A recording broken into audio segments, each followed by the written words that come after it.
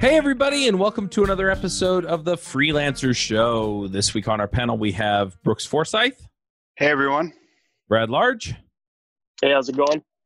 On her debut episode as a panelist, we have Petra Manos. Hey, how are you going? Now, do you want to just remind everybody who you are since they've only heard from you once? Yeah, sure. So my name's Petra. I'm here in Australia, and I am a Google Tag Manager, Google Data Studio data analyst, and also now have Google Ads as part of my service offerings as well. So I'm a Google person, and I work primarily with transactional websites. Nice. And she's a trooper because we haven't been able to change the time of our recordings yet. And I think it's like 2 a.m. there. I actually woke up at 2:05 a.m. worried that I was going to miss the show. So there you go. My body actually knew what time it was. There you go. When I'm building a new product, G2I is the company that I call to help me find a developer who can build it. G2I is a hiring platform run by engineers that matches you with React, React Native, GraphQL, and mobile developers that you can trust. Whether you are a new company building your first product or an established company that wants additional engineering help, G2I has the talent you need to accomplish your goals. Go to g2i.co to learn more about what G2I has to offer. In my experience, G2I has linked me up with experienced engineers that can fit my budget. And the G2I staff are friendly and easy to work with. They know how product development works and can help you find the perfect engineer for your stack. Go to g2i.co to learn more about G2I. So yeah, we appreciate it, and we're going to be changing the recording time, but I just want the listener to appreciate that you've made a sacrifice to be here. We also have a special guest. We have Mike Volkin back. Mike, do you want to just remind people briefly who you are? Thanks. Yeah. Well, apparently now I'm special. That's nice. I didn't think so. I own Freelancer Masterclass. I help freelancers become side hustlers to full-time freelancers, and I also help people break free of the corporate rat race and start their freelancing career. Nice. And this week on the docket, and this is a topic that's near and dear to my heart since I think I transitioned through like every iteration of how you actually price things and bill people. We're talking about not doing hourly billing. Yeah. Hourly billing is way too prevalent in today's freelancing society. And hopefully today we'll bust some myths and we'll get people on the right track. It's not good for the client. It's not good for the freelancer. Yeah. Well, have you read Jonathan Stark's book, Hourly Billing is Nuts? I have read his book. I have talked to him. I have my own podcast, Freelancer School, and he was a guest there a couple of weeks ago, and he's a great guest. Yeah, he used to be a panelist on this show, and it totally changed the way I looked at it. There was another fellow as well that I don't want to get his name wrong, so I'll just bring it up in a minute, but he also talked about value-based pricing, and both of those made a huge impact on me as far as if you go listen to like episode 1 or 2, we were all like, you have to do hourly billing because you never know how long the project's going to take, and that way you get paid for every hour you put in. And by the end, we were like, hourly billing is insane. So I'm curious as we talk through this, especially with Petra and Brad and Brooks, do you do hourly billing? Do you bill by the project? I mean, what's your approach and why have you chosen to do that? And then we'll get Mike in talking about why we may want to do it differently. Yeah, so that's kind of interesting. So I kind of came up on the school of the Freelancer Show and listening to, Jonathan Stark and all those guys talk about billing. So when I got my start, just as a side hustler, I like the hardest part about trying to not do hourly billing is that at first I felt like I had to explain it, which was just really annoying. And then like why this is bad for you and for me, but people don't seem too interested. There's a really embedded culture as far as like people paying for coaching and consulting. Just, well, what's your hourly rate, right? That's the prevalent question that I ran into. So, but I tried to come up with different product offerings, and most of the project work that I do not do. I've not been proposing hourly at all. And I do have one product people can actually get on my Calendly and pay me for a block of time, basically. So if they do have urgent problems, they can go on there and schedule like an hour or 2 hours. But I'm trying to get completely off of that. Yeah, so I'll go next. I normally bill by hour. I just unless I think it's been 3 weeks. I quoted a project and I'm billing on project for this latest contract. But yeah, usually it's billed per hour just because that's the way clients like to pay, for me at least. But I'd like to change that for sure. I think it depends on the customer or getting the right clients. I've had a mixed bag of experience with this myself. So I've been freelancing for 3 years. And when I first started, I was determined to only bill by projects. It didn't quite work out like that though, because what I found is that certainly with the tag manager, JavaScript programming, the jobs tended to be fairly small. And I didn't really know how long things were going to take. So I would bill by the project, but because a project would only be a few hours long, my overruns would put me into an actual hourly rate much less than if I had billed hourly in the first place. And so I actually found that when I was billing hourly, my projects were a lot more profitable for me and would enable me to stay in business. So I had to try and work out how I was going to structure this. And it didn't really get easier, because as I progressed in my freelance career, I got more and more complicated projects. So just when I thought, I'm doing well, I'm doubling my price for this project, the actual complexity of the project would triple. And then again, I'd be on the back foot because I wouldn't actually be covering my costs for the project. So what I realized actually with my type of work, because I'm doing analytics, there's and I guess the same thing happens now with the ads, but for the first couple of years I was only doing analytics. The scope for analytics isn't really fixed like it is for a development project where there is only one feature that's being developed in a particular task, and you've got a clear delineation of when it's starting and when it's finishing. With the analytics, it tends to be a combination of the actual implementation work and consulting as well. And the project is only really finished when everybody understands what's going on. And what I found is that clients don't always understand the training I give them or the reports I give them, and it takes a lot longer to explain how it all works. So there can be really, and also I can get varying levels of customer service in terms of emails in my inbox and things. So it can be really, really hard to work out upfront how much time something is going to take. And certainly looking from a value perspective, it's really hard for me to work out what kind of value a report is going to give to a client. Some clients are turning over millions of dollars a month, and I've sold them one report for $1,000 that's made them tens of thousands of dollars a month. Whereas other clients are getting value more in terms of they feel better about knowing what they're doing with their digital marketing, but they're not necessarily getting the financial value here and now because there might be like a massage clinic or something like that. They don't necessarily get the financial value from the report here and now. It takes a while for them to get that. That's interesting. Yeah, most of the projects I've done were software, and when I figured out that it was much more profitable for me to do it project-based as opposed to hourly-based, it also allowed me to take a little bit more freedom and just, go do it the way that it needed to be done, because they weren't worried about how much time I was spending. Initially I did hourly, and I would just go consult at companies and, I would do the best I could. But eventually I got there. If it was kind of an open-ended thing, kind of like what you're talking about, Petra, a lot of times I would do weekly billing. And so I would bill them, and I would essentially promise them that I would, move the project ahead so much or get a certain amount of work done there. And that seemed to work for me as well. And so toward the end, I would either quote per project or per week.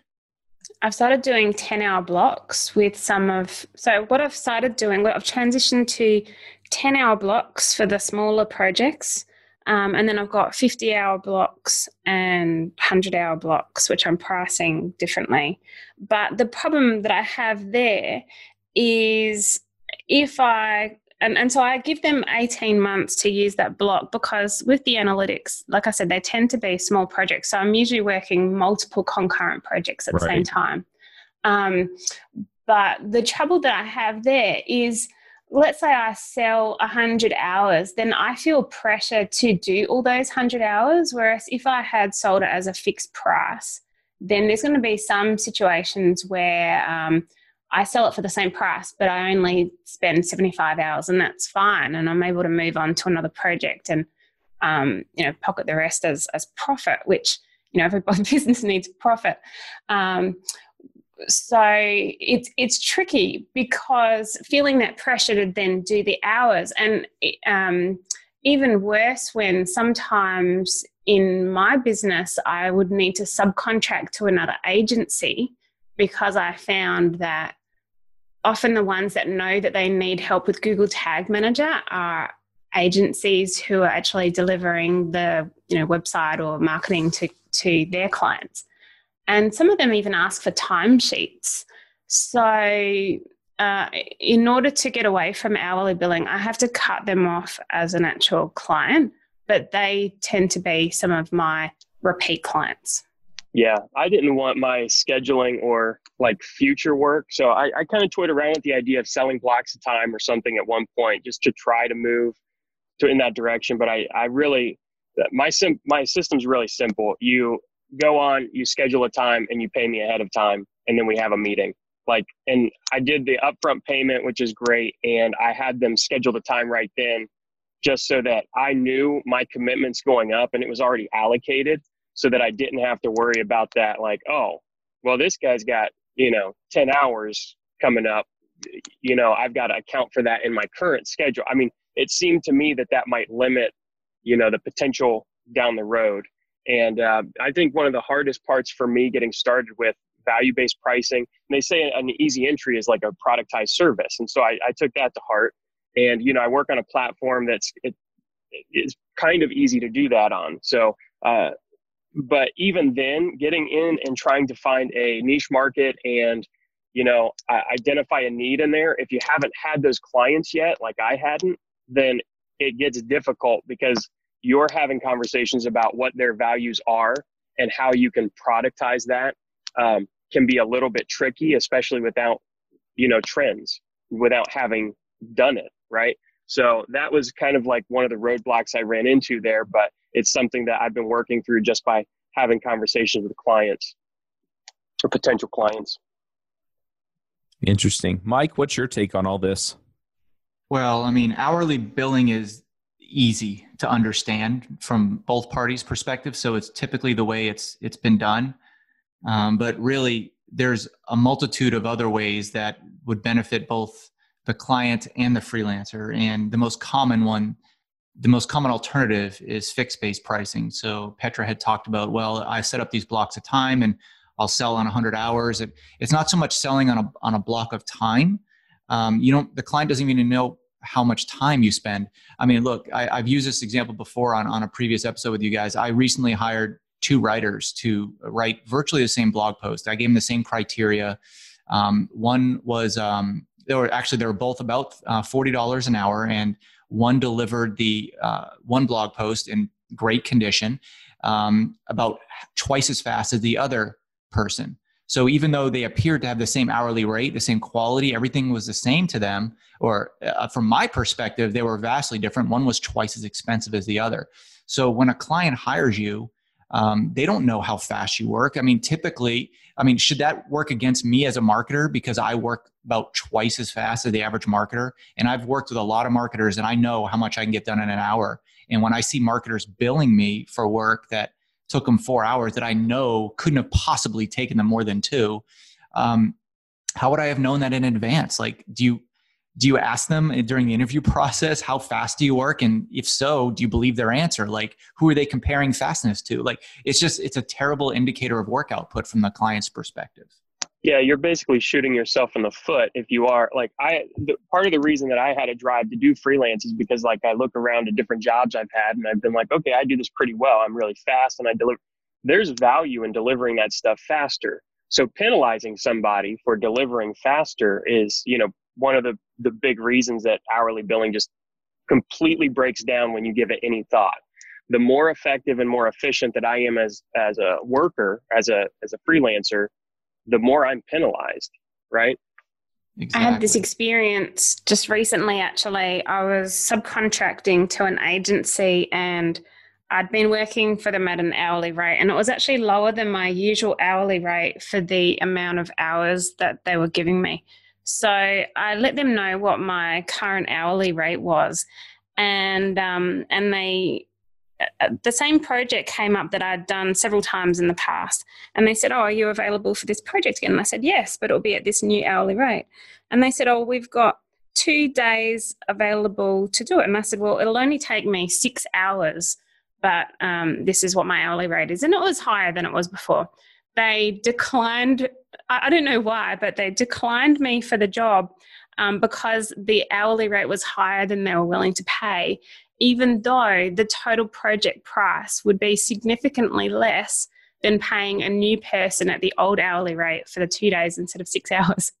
Go figure. I think some clients still want to hold on to hourly rate.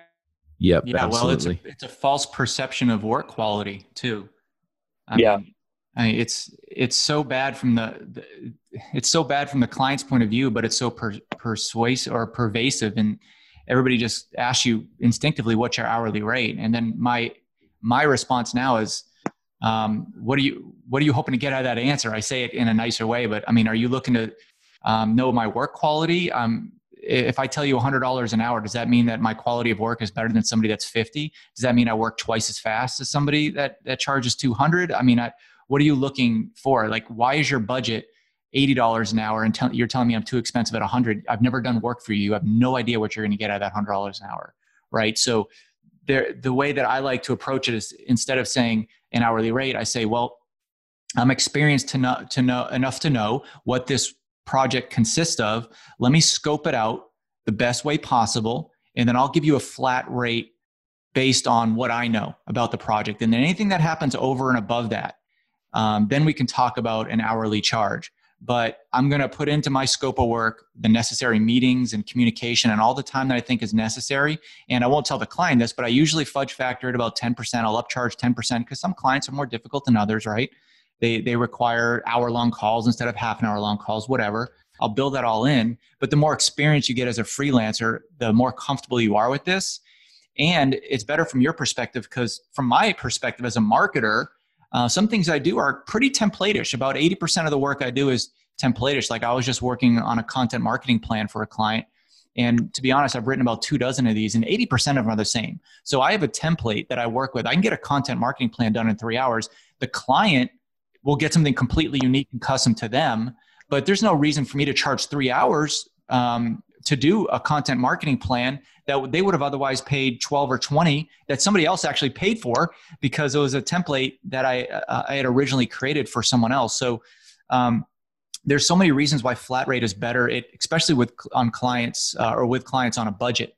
So if a client, that's the reason why they're asking you their hourly rate, because they have the budget they have to stick to. So just come back to them and say, what is your budget on this?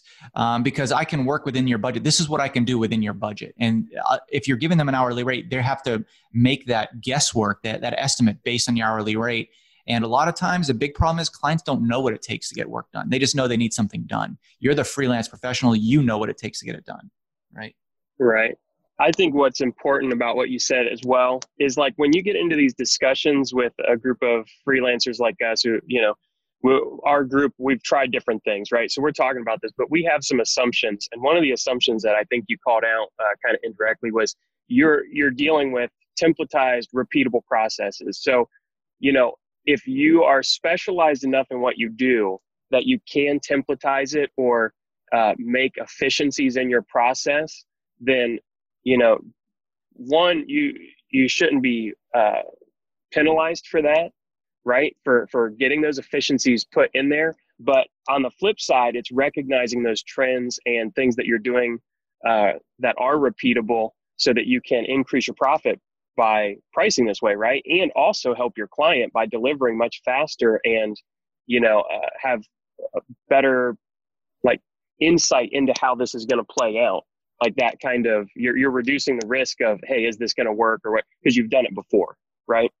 Yeah. So- The other thing that I've seen with the hourly billing, so when I was doing it, one thing that I did run into at some points where I'd get kind of the skeptical look and are you sure it should have taken that long? Or push back on the number of hours that I spent doing a particular thing. And, to Mike's point earlier, they have no idea what it takes to do it.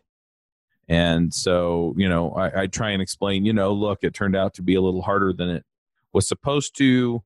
Sometimes I'd actually told them up front, I was like, look, it might cost you a couple extra hours on this piece and this piece because I've never done it before, but I've done all the rest of it, so it'll make it up. And so they're happy with the hours I spent on the other thing. And then, I spent a couple hours longer than they thought it should have taken on the other stuff because I got the original things that I was good at and already knew how to do done more quickly anyway. And so, yeah, it just turns into this weird negotiating thing where in the end, they wound up saving money because 90% of it was stuff that I was already prepped for and ready to do.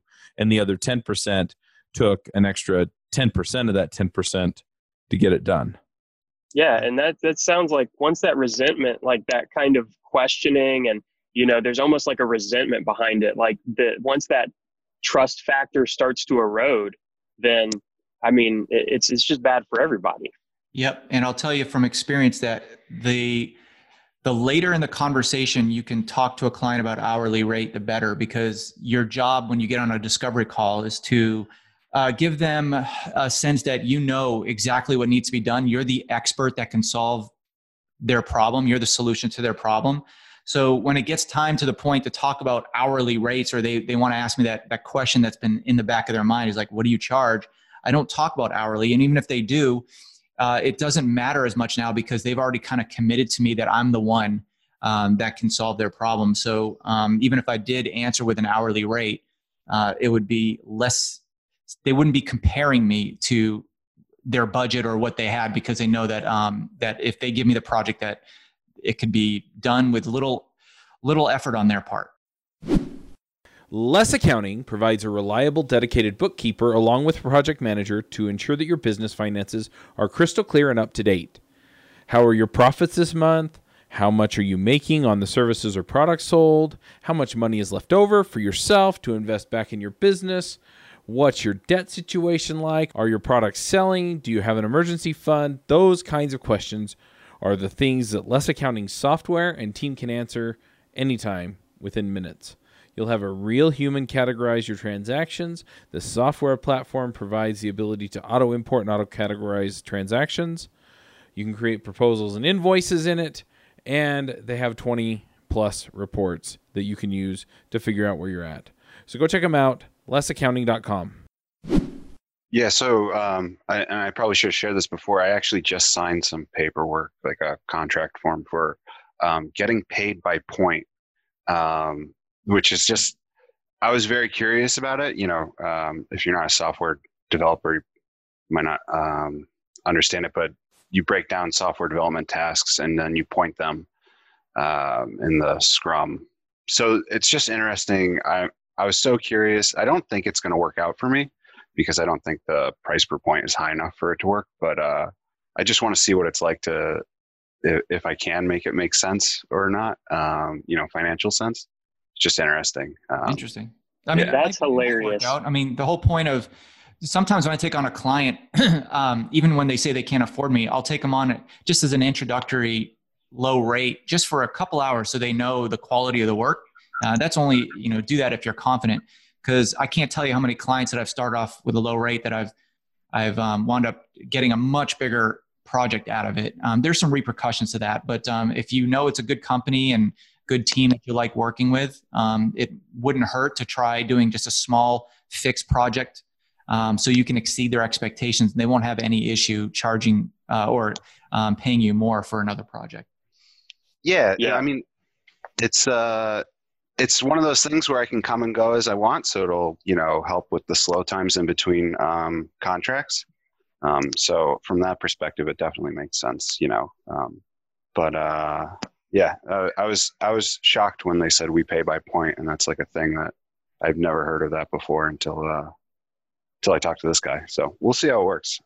Yeah, I think that's pretty interesting. I know some BAs that I've worked with, or PMs or whoever was doing the estimations, that I would love to get paid by the point, and others that I would have been terrified to get paid by the point. It depends how much the point means, right? Like how much work Exactly. is per point. It can vary so much. I mean, and especially if you're using the Fibonacci sequence and you get up into an 8-point card, where the risk of the unknown is there. It's a really interesting concept. I'm really excited to hear how that goes. Yeah, I'll definitely share how it works. I should be starting it pretty soon, so we'll see. Since you guys are programmers, do you guys ever charge value-based pricing? I wish. Yeah. So that's something I'm playing around with Salesforce. A lot of the Salesforce partners out there are incentivized to sell additional services, and that's part of any tech framework. I feel like they get in there, they want to sell like an implementation and then ongoing service contracts and stuff like that.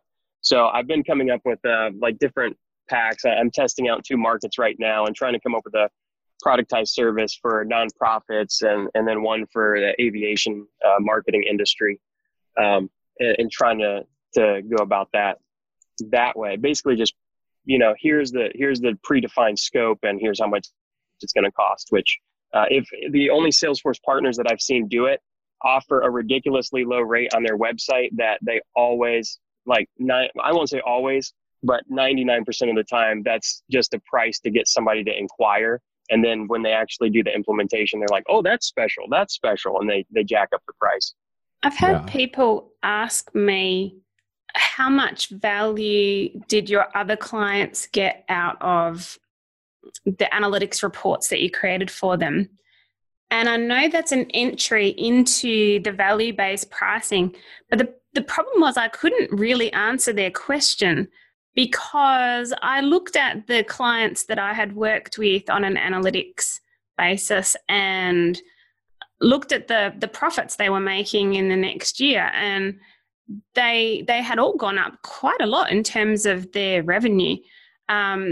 However, that wasn't just attributed to me, because typically by the time they're getting an analytics person in, they might have also changed their marketing team.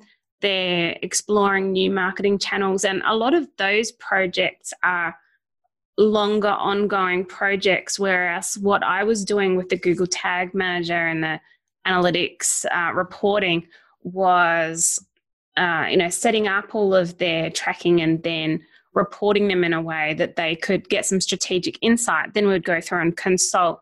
So I've got particular reports that are for conversion rate optimization, and we can find out where they're losing profit, where they're losing revenue from their website. Basically, we can find all the little nuances and levers on their website where they are losing clients or losing customers. And a lot of the clients are going through that meeting and they're really excited. They're taking lots of notes and putting those things into practice. But then for me to be able to say, this is how much value attributed to my portion of their project is pretty much impossible, especially for my analytical brain. I just can't really deliver an answer on that. So then when they say, well, how much value, I don't really know how to answer the question. So then if they say, well, how much value am I going to get out of your service? Then again, I don't know how to answer the question at all. Obviously it depends on what their revenue is, but for me to attribute a certain percentage of their revenue or an increase just feels too hard to reach for me.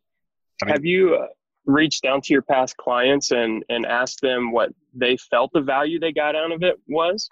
Yeah, it's interesting. I have done that, and it's interesting. I've got clients who are raving fans who give me fantastic testimonials, and then I've probably got some clients where I think the value that I gave them It wasn't that what I did wasn't valuable.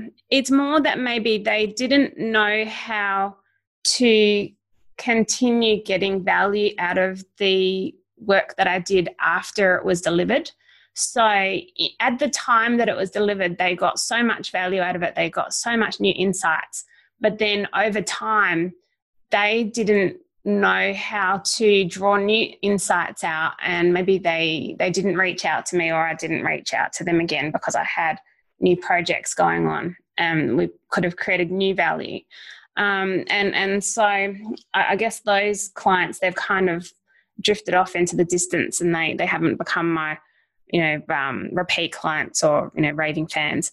But the ones that I have reached out to, they've said that they know that they attributed revenue to the insights in my reports. So I had a large retailer come back to me recently, and they asked me for pricing on some more work. And they told me that for a report that I'd created for them, I only charged them $1,000.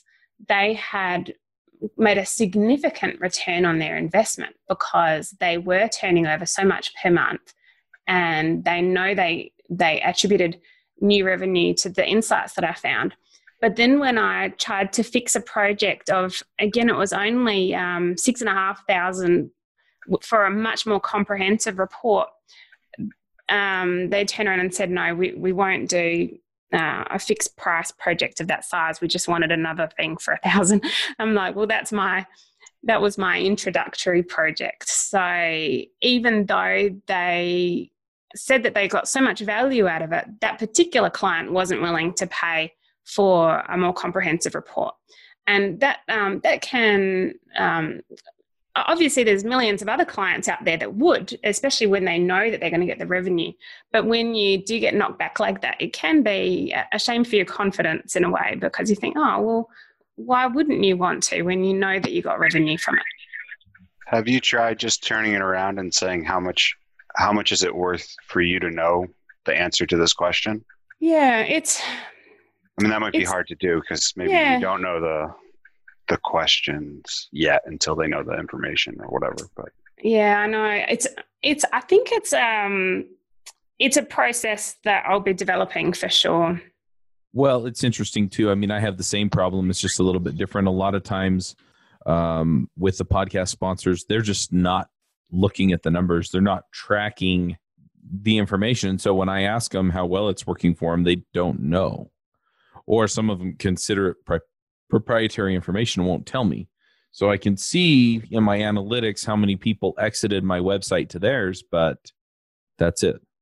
And so when people ask me, what kind of value did your previous sponsors get? I can only give them what I can give them. So it's a tough proposition. The other angle on this that I also see is, and Petra illustrated this fairly well, is if people are used to the hourly billing model, how do you get them to be willing to switch, especially since essentially you're giving them oranges when they ask for apples and everybody else is giving them apples. And so they have to go do math in order to figure out that you're the better deal, even though you're probably going to get it done faster. Well, I think it goes back to, I think it has to do with them not doing the math. When you quote them hourly, they're doing that math. Like, will this fit within my budget? Will this person do the work within my budget? What happens if it goes over? There's just so many questions that are running through the person's mind. The only reason why they would want to know your hourly rate is because they're comparing you to someone else. And they have no idea about your work quality, or I don't know, maybe their work quality, the person they're being compared, you're being compared to. So when a client brings up hourly, that's when I start going off on a little bit of a tangent, telling them why hourly, why not fixed rate? What are the advantage to you knowing hourly? And I've never had a good answer to that question. A client has never come back and said, well, this is the reason why we absolutely need hourly. It's like, oh, okay. Like, I've never had that answer before. It's always like, well, I just want to know what your rate is because we have this budget. I'm like, okay, well, how about I just work within the budget? Or they might say, well, I have another freelancer who's charging this. I'm like, okay, well, I think to myself, maybe I haven't done a good enough job, as if you're still comparing me to others, because my work quality is vastly superior to this other person from, Bangladesh that you're comparing me to. Maybe I'm on the phone with the wrong client, So when they start talking about hourly, that's when you should have 3 or 5 things written down that would combat to a client like why they should not be thinking along the lines of hourly. Because most clients, if you're lucky, come to you with a budget and they say, this is what I need done. And they say, well, you're over the budget. Okay, well, what can we cut out of that right now? What's the highest priority part of this project that we can knock out for you to get the engines running here and to get the revenue coming in, or whatever your project might be focusing on? Would you say there's a flaw? Sorry. Would you say there's a flaw in terms of the minimum project size to have as a fixed price? Because what I found was that when people were, so like I said, I've done a lot of fixed pricing for most of my freelance career so far. And when the client is adamant that it's a small project and they want to, or we're having a fixed price for a small project, what I find is that if the project goes over in terms of the scope wasn't locked down well, or just it goes over in terms of what I had thought the time was going to be, for me, the overage ends up being a lot more. So you were talking about a 10% fudge factor earlier. But if I'm doing a 10-hour project from my perspective and I'm charging a fixed price, then I only have to go over by 2 hours for it to be a 20% over service. And if I go over by 5 hours, I'm 50% out. And that can be really hard to estimate when you don't know the exact technology stack that they're using, or you don't know how much they're going to be communicating. Trying to work all that out in advance can do your head in a bit with the maths. But certainly I try to fix those things, but it can be the worst of both worlds when you try and fix price a small project. Yeah. So for my side of that, when I looked at that, I was like worried about, an overage or a miscalculation eating into basically your profit, your revenue, right? So I looked at that, and from a developer standpoint, I said, what am I in control of and what can I guarantee? And I think that's the other thing. When you were talking about that, comparing, like deconstructing prices, all that kind of stuff, one of the things that like jumps out instantly is, I guarantee that I'm going to get this done for this price. And if you ask a developer that's going to charge you hourly to definitely sign off that it's only going to take X amount of hours, they're probably not going to do it. And there are some out there that might, but when I looked at that, I really wanted to control scope on my project. So I'm very clear about what I do and do not do for the scope of the entry product that I offer. I do these things. I'm not in control of these other things. So, I do all of this prep so that you can integrate these pieces together.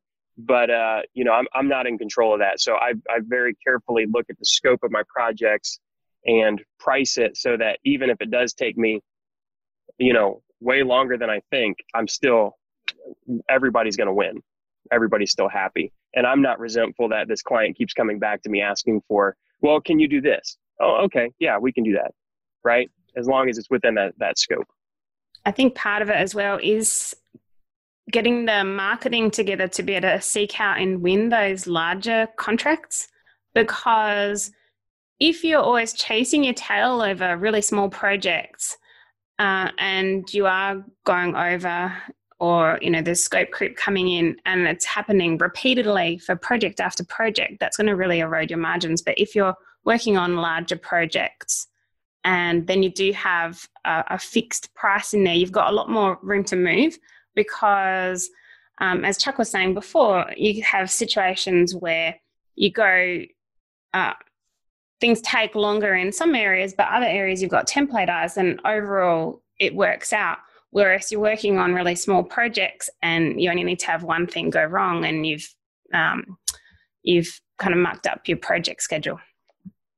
Yeah. One thing about that, when you said, if you're chasing your tail over small projects over and over again, that I can't remember where I heard this, but basically the outcomes of your life are indicators of your habits. Like the ultimate indicator of what your habits are getting you are the repeatable things that happen. So if you're constantly chasing that work that is, small, even it doesn't matter what your definition of small is, whether it's $500 or 5,000 or 25,000 or whatever your definition of a small project would be. If you're constantly chasing those, I would say that the problem is more than likely with you. And I say that from a place of sympathy and love because I have been there. But if those are the results that you're consistently getting and you're not happy with them, you need to look at your processes and, like you said, your marketing, how you're doing lead gen. There are a million different things it could be, but you have to look at you at that point, especially if it's consistent. I'd say the marketing definitely comes into it, because when you're getting referrals or you're getting incoming leads come in, if you're working within those and you're finding that they're certain repeatedly at a certain price point, then it means that you may well have your positioning wrong, or you're not really attracting the types of clients that would be more healthy for your business in the long run. Oh, for sure. I mean, that's the thing in the first place. So many freelancers are just so anxious to jump on the phone with anybody who wants to talk to them, but you really have to evaluate beforehand what exactly you're going to get on the phone with them for. Is it the right client? Is it the right company? Is it the right industry? Is it the right time? You got to think about all that stuff. So I actually turn down about 2/3 of the people that want to get on the phone with me because it's not the right time or company or project for me. Or they don't have the right budget for me. And I don't anymore, but I used to have a Google survey tied to my Calendly link. So when I first get an email from somebody wanting to get on the phone with me, I'll have them fill out a survey that asks them basic questions about their company and their team and their resources and budget, just so I can see if I want to get on the phone with them. And I don't recommend you do that as a new freelancer, but if you're experienced and have a reputation that people want to get on the phone with you, that might be a good idea, because I had an issue for a while. People just want to grab me for a free discovery call and get as much information they can out of me. So now I have a hard policy that I limit all discovery calls to 30 minutes. I mean, we could do a whole show on discovery calls, but I have people that say, yeah, I want to bring on my team member. We're going to do a Zoom call. We're going to record it. And I want to bring on the CEO, the VP. I'm like, no. It's just a discovery call. It's 30 minutes. Anything more than that, I'm going to start charging you. I'm not a free consultant where you can just get discovery calls and get as much information out of me and then try to outsource it to another country or something like that. So, yeah, I can't agree more with that. Good. Yeah. I mean, it's a good policy to have. Google Surveys is free. There's lots of other surveys like SurveyMonkey or whatnot. You can just set up, what are the questions that are most important to you that you need to know before you get on the phone with a client, if they're even worth your time? Like, I had a company just yesterday who wanted me to do some SEO work, which I really don't do anymore. And their budget was insanely low. Like, even people from India, Bangladesh wouldn't work for that. I was like, why would you get on a phone? You can see on Upwork my profile. I lead marketing teams. Why would I jump on a call? But all they wanted to do was get some information, like what direction should they go in, and should they be taking this approach? I'm like, no, I'm not getting on a discovery call. If you can pay me for that, but I'm not eating at my time as valuable. I'm not going to eat at my time. I could spend all day talking to companies that want free advice from me, but I'm not going to do it. It's not mean, but you just got to put your foot down at some point.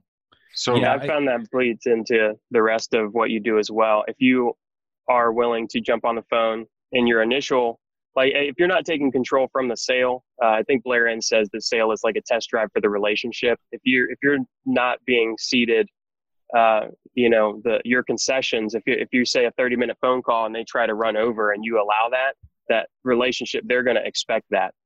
Those expectations are set so early on that I feel like, being selective about who you do get on the phone with and not ceding that power in the exchange, the relationship, I think is extremely important for setting yourself up for as an authority in general. Yeah, I think there are a lot of ideas here as far as knowing what you want to offer and what you're capable of doing, because it makes it easy to do that value-based pricing and know that you're going to get what you need out of it. Petra's talking about how, you have an overage of 1 or 2 hours. And there are things you can adjust. There are ways you can do better. Sometimes it's just hard to get right, though. But just looking at it from that standpoint, to what Mike and Brad in particular are saying is if it's something you understand well, you know exactly what goes into it, and you can offer it as a standard offering, then the value-based pricing or the fixed pricing gets a whole lot easier, because you know how much you have to make in order to make it worth it.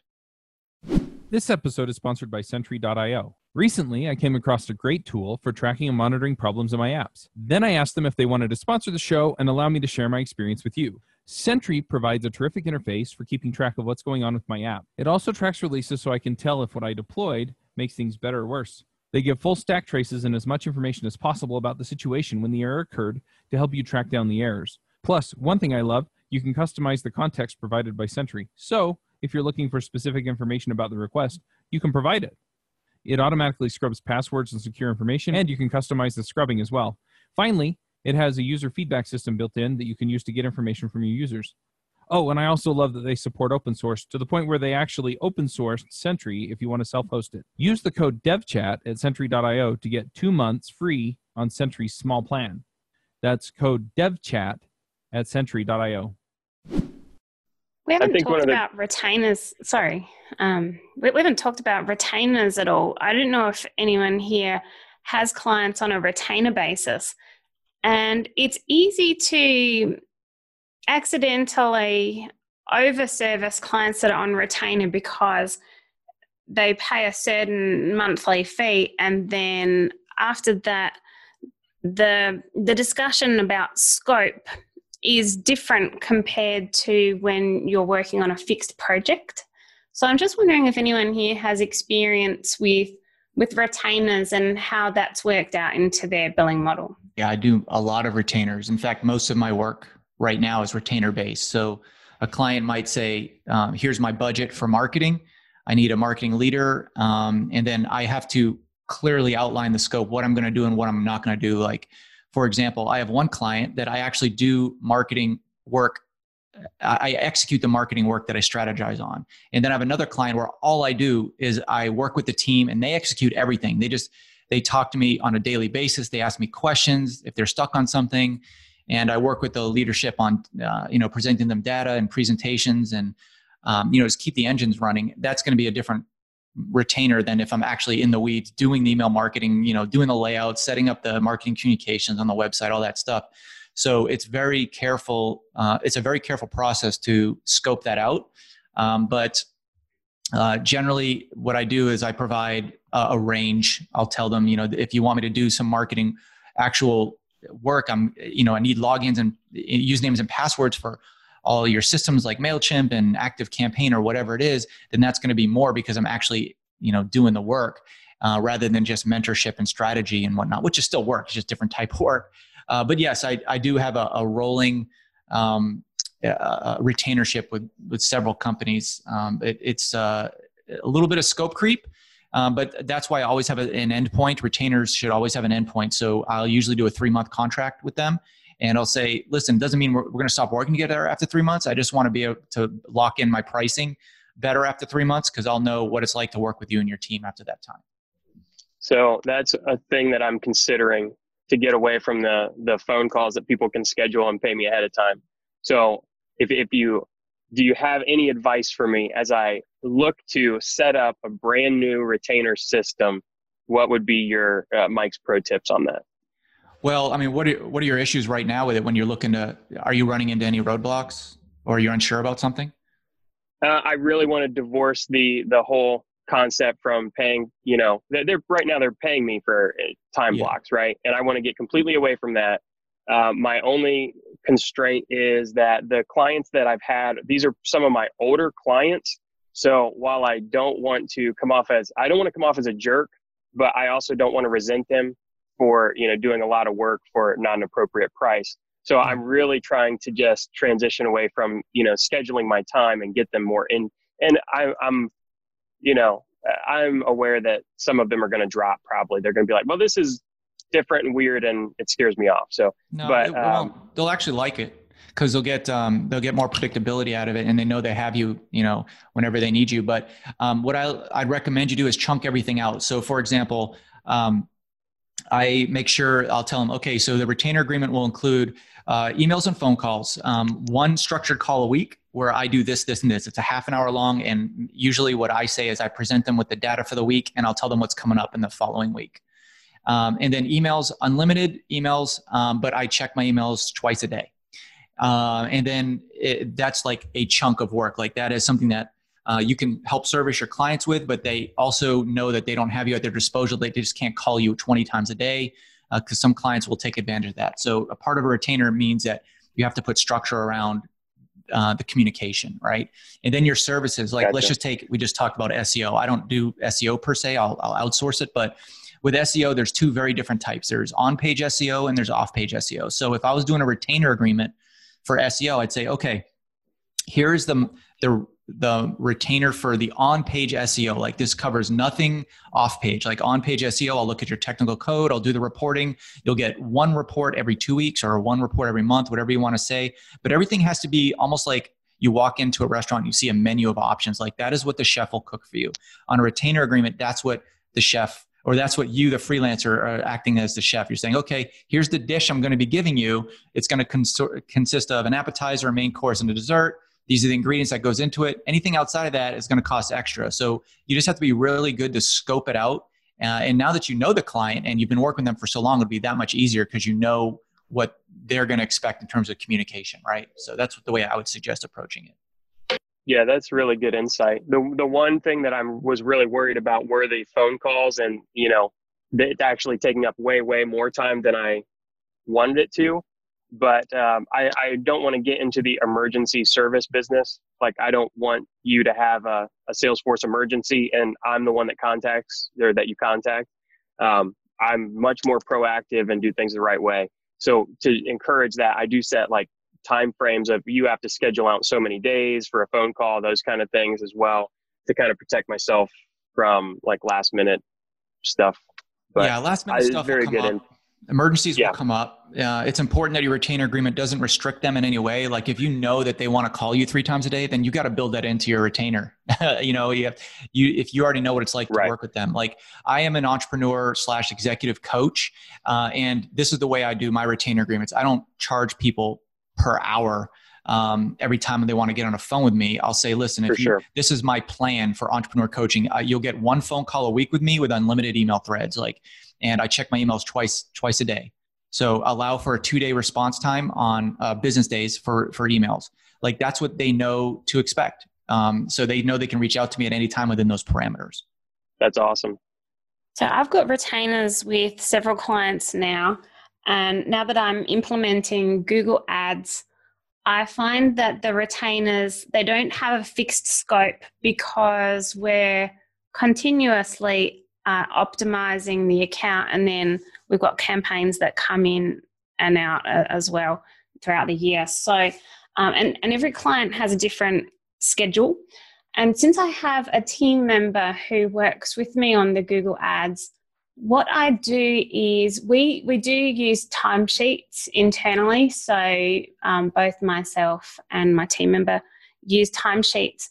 But then if the number of requests from the client starts to exceed the amount that we can do within the budget that they have set for their, we originally set a budget for the retainer, and it's the same every month.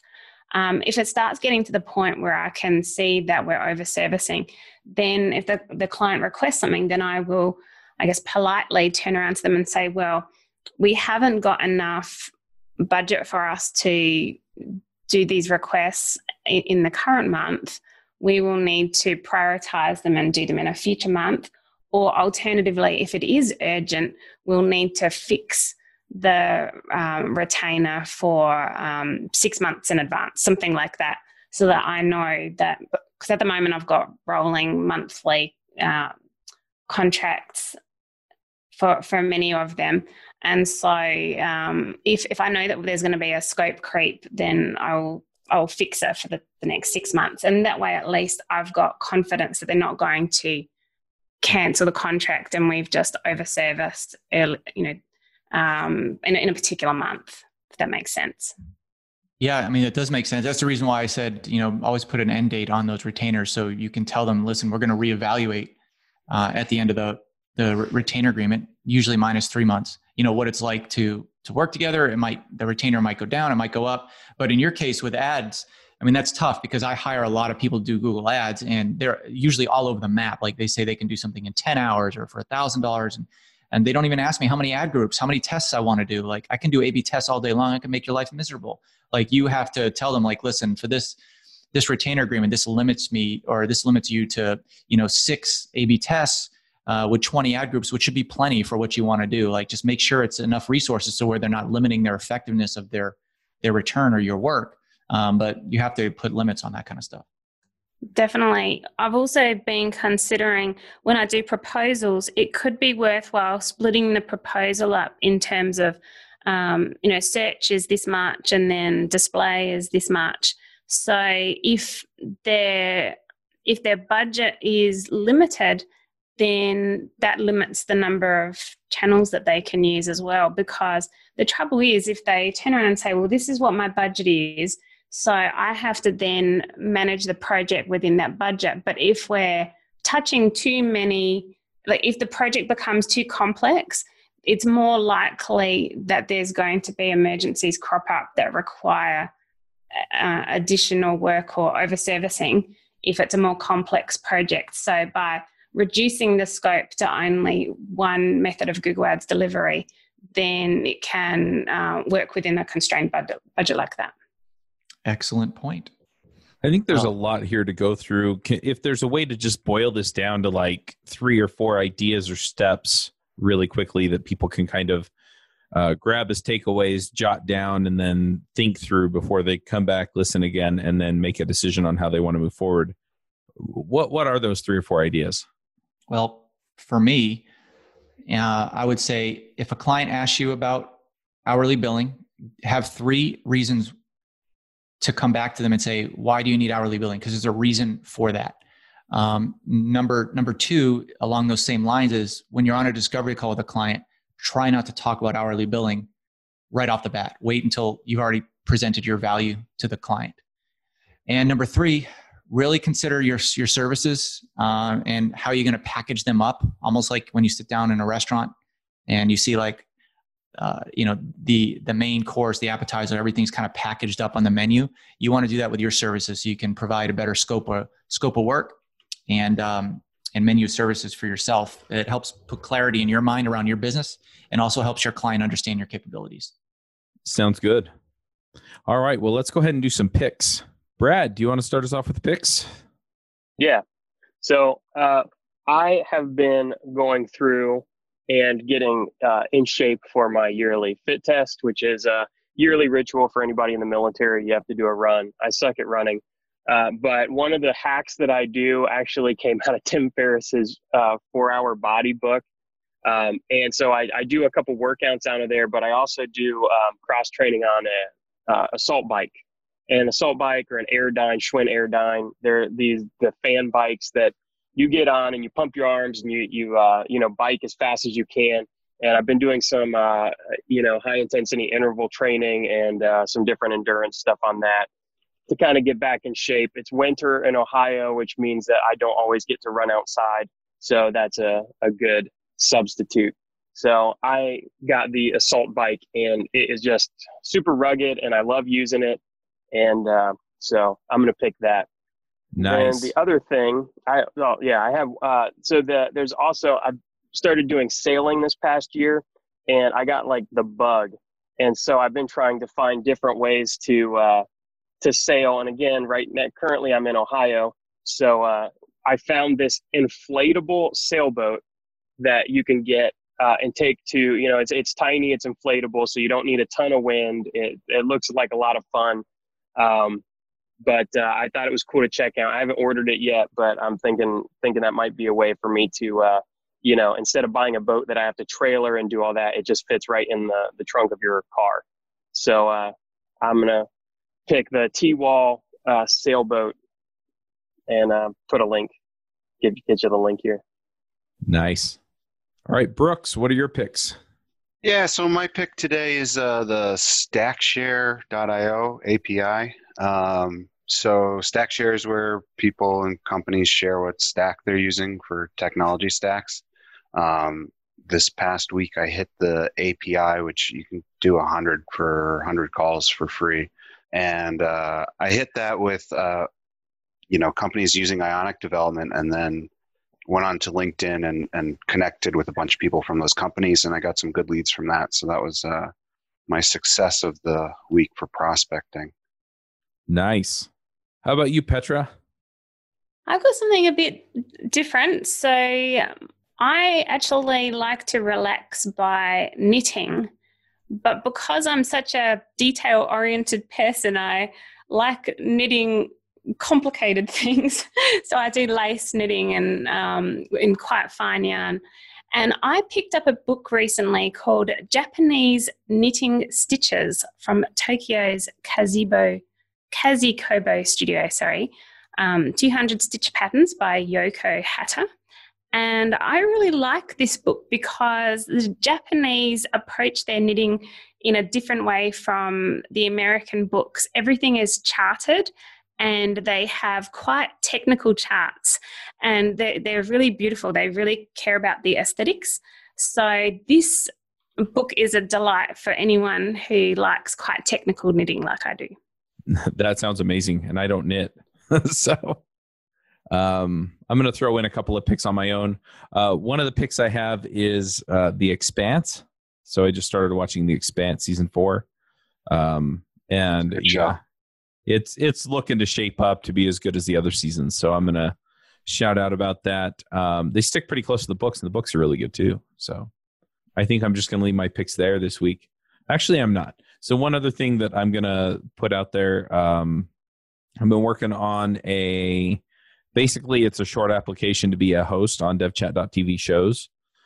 We do have openings on a few shows. So if you're interested in being a host, you can fill that in. It's also going to be the list I go to if we need people to fill in. So if it looks like we're going to be shorthanded, I may invite you on as a guest host periodically. And then the people who are guest hosting a lot are probably going to wind up being the next hosts. So if you're looking for a way to make that work, check that out. I'll just put it up at devchat.tv/become a host. And yeah, we'll make that work. Mike, what are your picks? Well, I've got a cool tool I found online that really helped my email engagement. It's called PickSnippet, picksnippet.com, with an S, picksnippets.com. And it's really cool because what you do is you dynamically create these images by autofilling the user's first name. So let's say you have an email list of 5,000 people you want to send out a webinar blast to, and you have everybody's email and first name in, say, MailChimp. What you do is you create this image and you port it over to MailChimp. There's easy instructions on how to do it. And it will send an email. Like I sent one that says, "Are you coming to the webinar?" And it'll input their first name. "Are you coming to the webinar, Charles?" And they'll be like, "What? This is crazy. How's the image have my name on it?" So it like really customizes the email rather than just sending a blanket email to everybody about a webinar. You can now put somebody's first name on an image, and it's really cool. It's increased my click rate and also my webinar signups. Nice. All right. Well, thanks again, Mike, for coming and talking to us. Hopefully we can get folks to go check out your course. Thanks. Yeah, freelancermasterclass.com. All right, folks, we're going to wrap it up here. In the meantime, Max out. Bandwidth for this segment is provided by CacheFly, the world's fastest CDN. Deliver your content fast with CacheFly. Visit CACHEFLY.com to learn more.